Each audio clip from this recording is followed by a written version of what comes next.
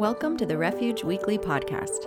We are a church in and for the city of Orange in Southern California. The heart of Refuge OC is to introduce and reintroduce people to a clearer vision of God. To learn more about us and how you can get involved, please visit us at refugeoc.com. And now, here is our latest message. Acts chapter 2. Acts is in the New Testament right after the Gospels. So Matthew, Mark, Luke, and John are those gospel stories that tell the life and death of Jesus. And then we get to the book of Acts where things begin. Today is not just any Sunday on the church calendar. It is a big Sunday of the year that we cannot miss making mention of. And today is called Pentecost Sunday. It's a big day, big deal for the life of the church, because here's the deal. Think about this. Penta, right? You're thinking to yourself, I know that, like Pentagon, you've heard about that shape. You've heard about that building in Washington. We think 5, but actually Pentecost comes from the Greek for 50. And so the Jews, when they counted, would take 7 weeks after the Sabbath day, not after the Sabbath day, there we go. Yes, Passover, excuse me. After Passover, and blanking in my Jewish history in this moment, 7 weeks after Passover plus 1 day. So they take the 7 times 7, 49, plus 1, and you are impressed with my math skills already, and I love it.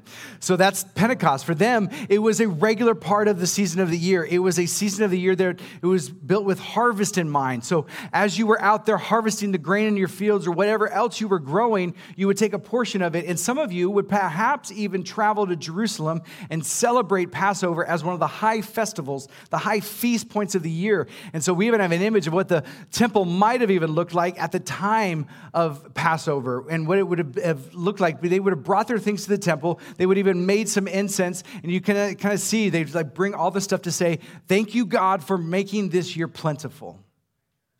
So it was a regular part of the calendar. And so when we get to our story today, and when Luke, who's writing this history, this historical account, and when he starts things off with on the day of Pentecost, it was a regular part of the Jewish calendar.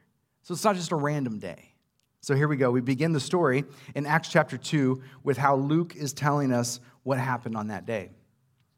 When the day of Pentecost came, they were all together in one place.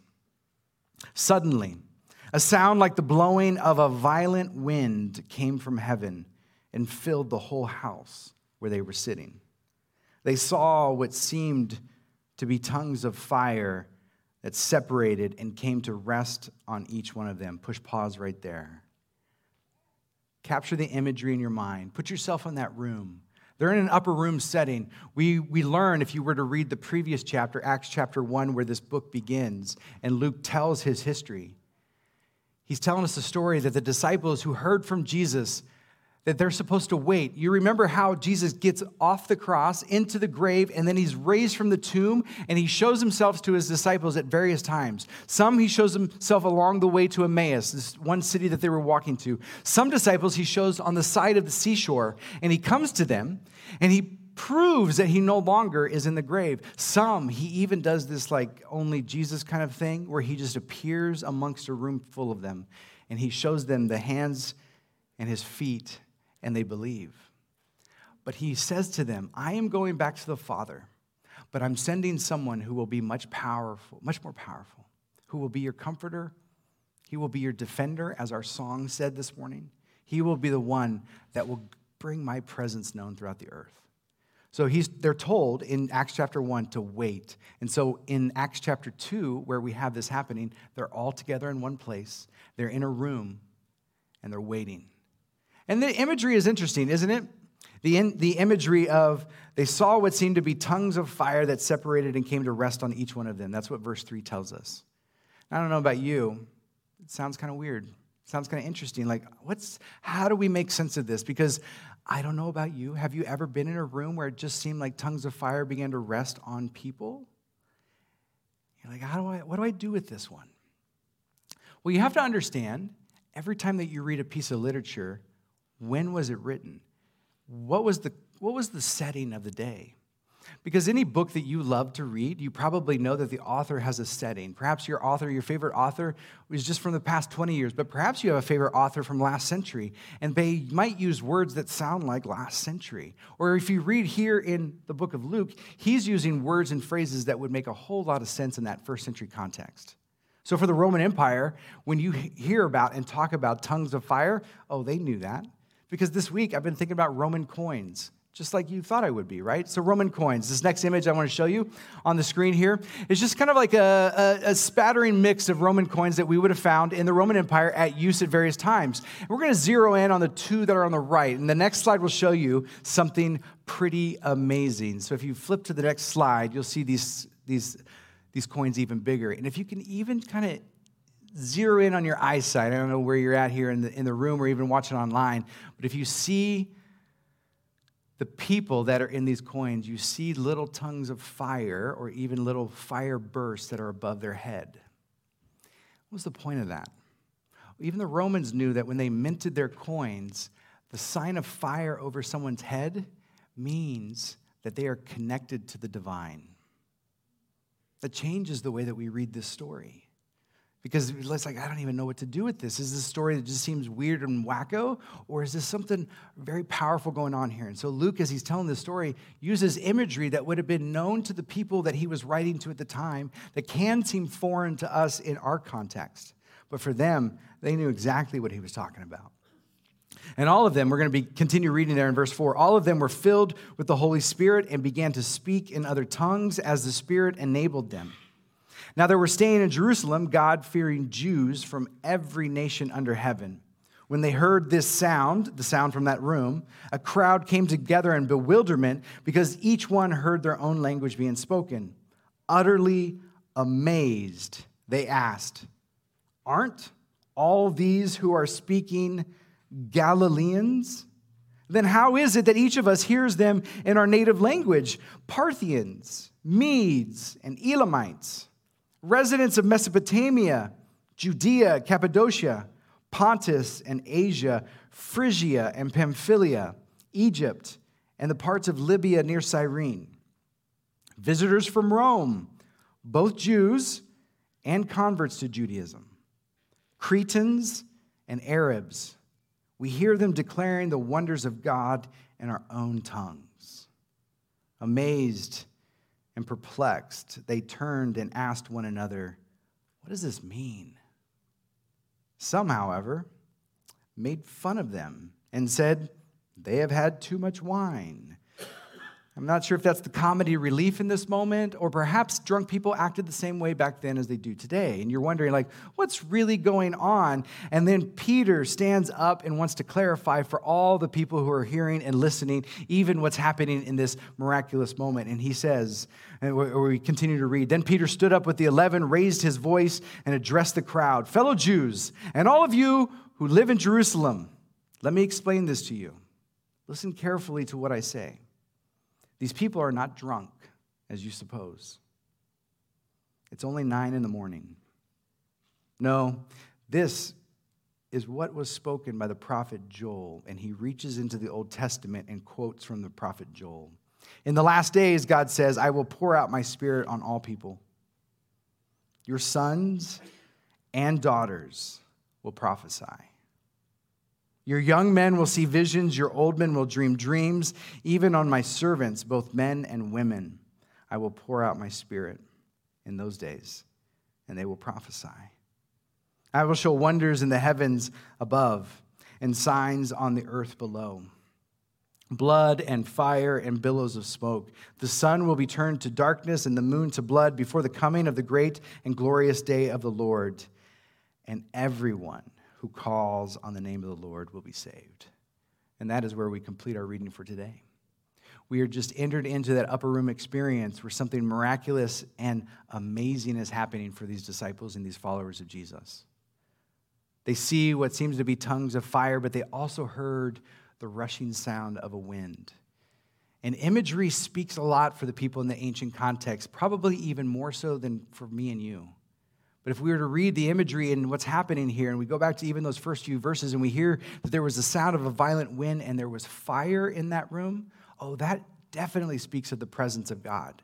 Because the Old Testament tells us stories that when the people were being led out of Egypt, out of slavery, trying to find their way away from Pharaoh's oppression, that they were being led at night by a pillar of fire, and they were being led during the day by a cloud. But there was also a moment, even going further back than that, way back into Genesis, Back in the days when God put this world into motion, that he spoke the world into motion, and it was with his breath that he brought new life. So we see the imagery of what's happening here, and you're like, oh, I see what God is doing. He is doing something that he's always been doing. He's always bringing new life. But he's doing something even more, and I don't want you to miss this, because I think this is absolutely amazing. And we don't have it to read, but I'm just going to tell you the quick story. If you go back to Genesis chapter 11, back when things were weird and crazy, I call Genesis 1 through 11 the big stories, the ones where like the world gets put together. We hear stories of a flood, and we get Noah and his boat. We hear stories of Noah and his family, which isn't all that great. You should read it. It's crazy. The Bible may not always be PG. Then we get to these stories where the people begin to be so full of themselves, and God comes down and visits them to see what they're doing, and they figured out how to make bricks, and they say to themselves, let's build this tower. Let's build this tower so high that we can get to God. And God figures out something that's happening, and as the story is told to us, God comes down, and that's where he disperses them across the world, gives them new languages, because if they're going to be together and make it all about themselves and not the worship of the one true God, then God wants to kind of disperse them around with different languages. That's the story of the Tower of Babel. You perhaps have heard that language before. But what happens here in the upper room, when the Holy Spirit comes upon those early believers, he is reversing what happened at the Tower of Babel. When there was confusion and many languages being spoken and there was evil being done amongst the people, God is saying, I'm going to reverse that here in this moment in Acts chapter 2 with the bringing of the Holy Spirit that would rest upon his disciples that would go out from there to all people. I also think it's pretty amazing how we depict this scene in history. In our mind, I would imagine even right now for you, you probably are wondering, what would it have been like to be in that room?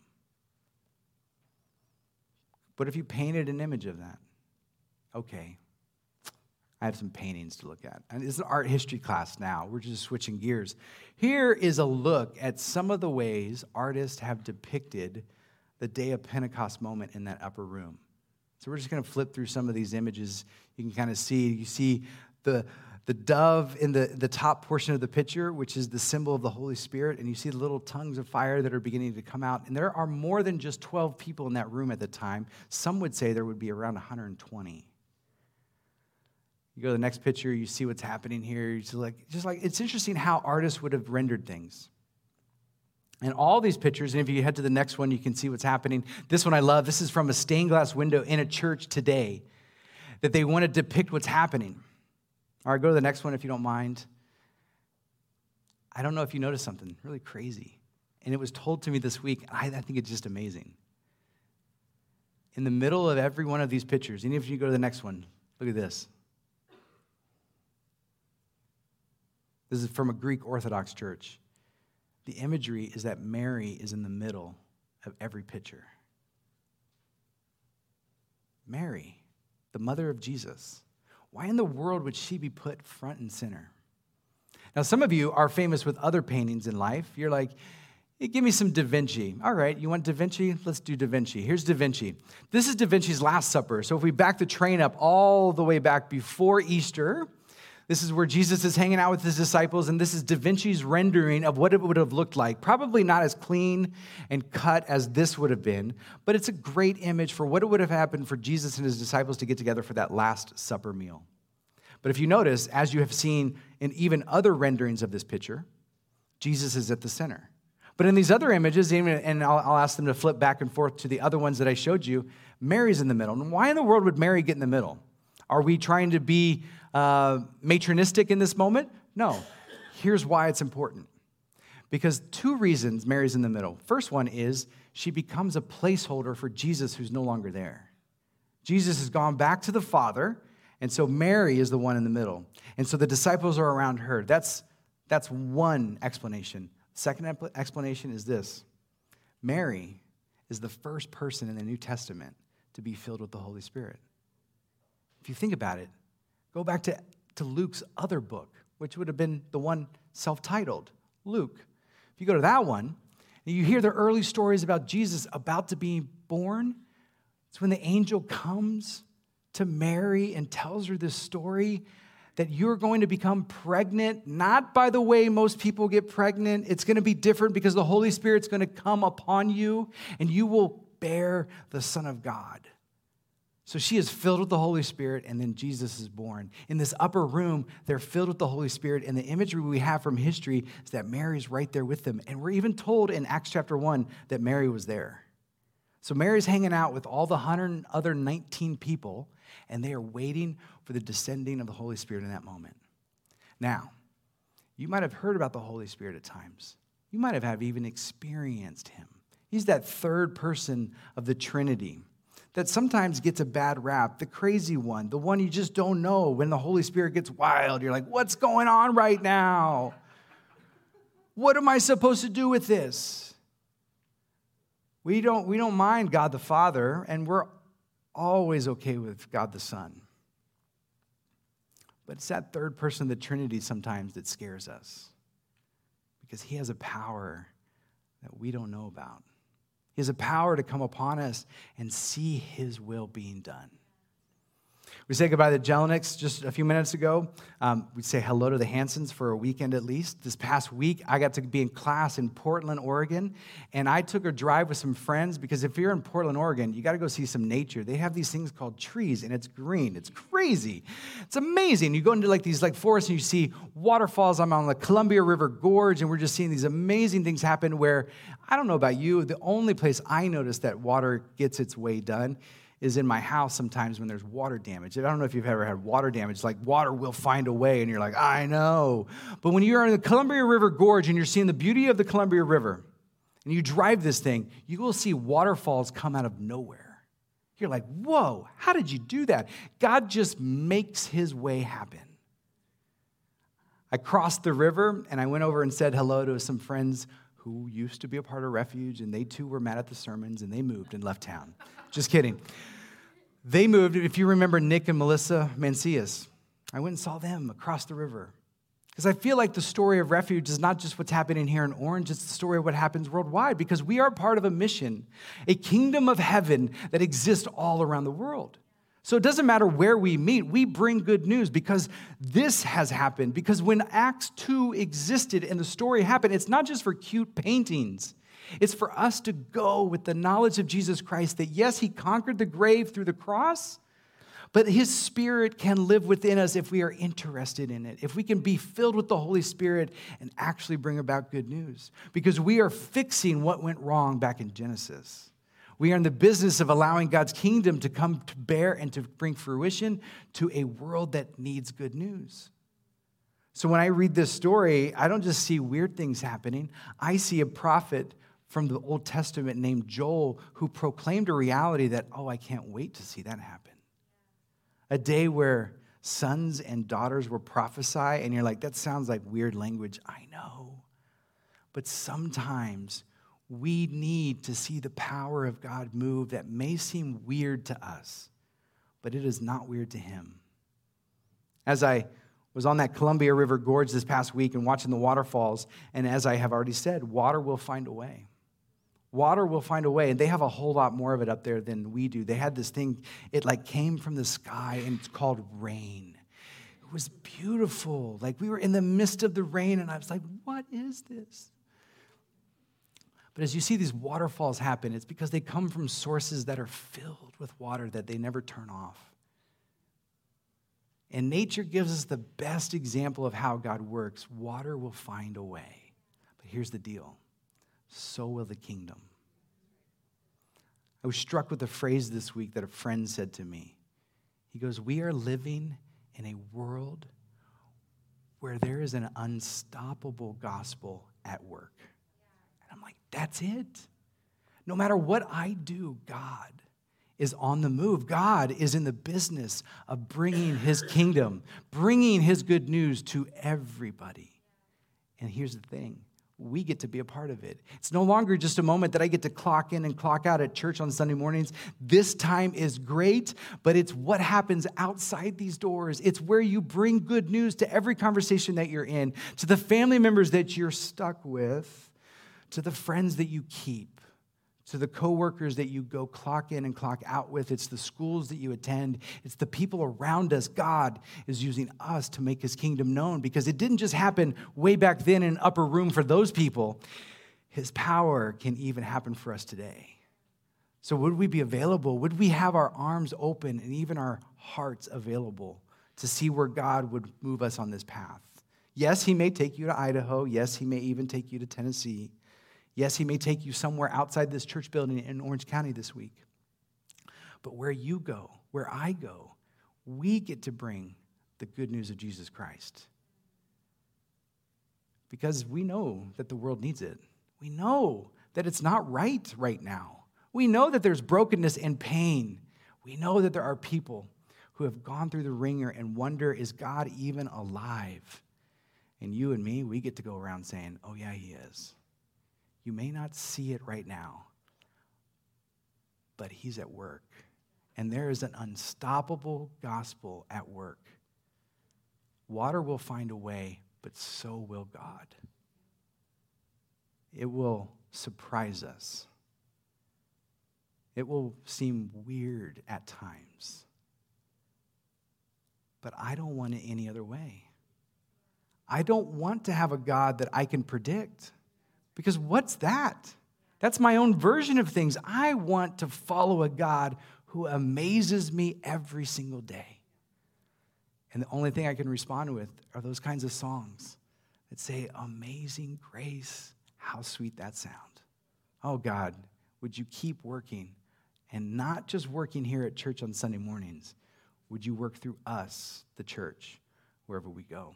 So let's pray. Holy Spirit, you came and you visited some friends a long time ago in an upper room, and we pray that today you continue to do your good work through us. May we be available for your leading and your prodding, the moments where we are sensing that we should say something, that we should do something, that we should act in a certain way to bring your kingdom to bear. And so, God, today would we be courageous enough to follow you where you will send us. It might look like sending us to some foster care kids next week. It might look like us bringing good news to the broken. It might look like us covering the cost of something for someone who doesn't have it right now. It might mean bringing peace where there is no peace. It might mean being prayerful, diligent people where we hear of hurting across this globe. And we wonder, are you alive and well, God? And may you remind us that you are, because your gospel is at work. Oh, Holy Spirit, would you fill us?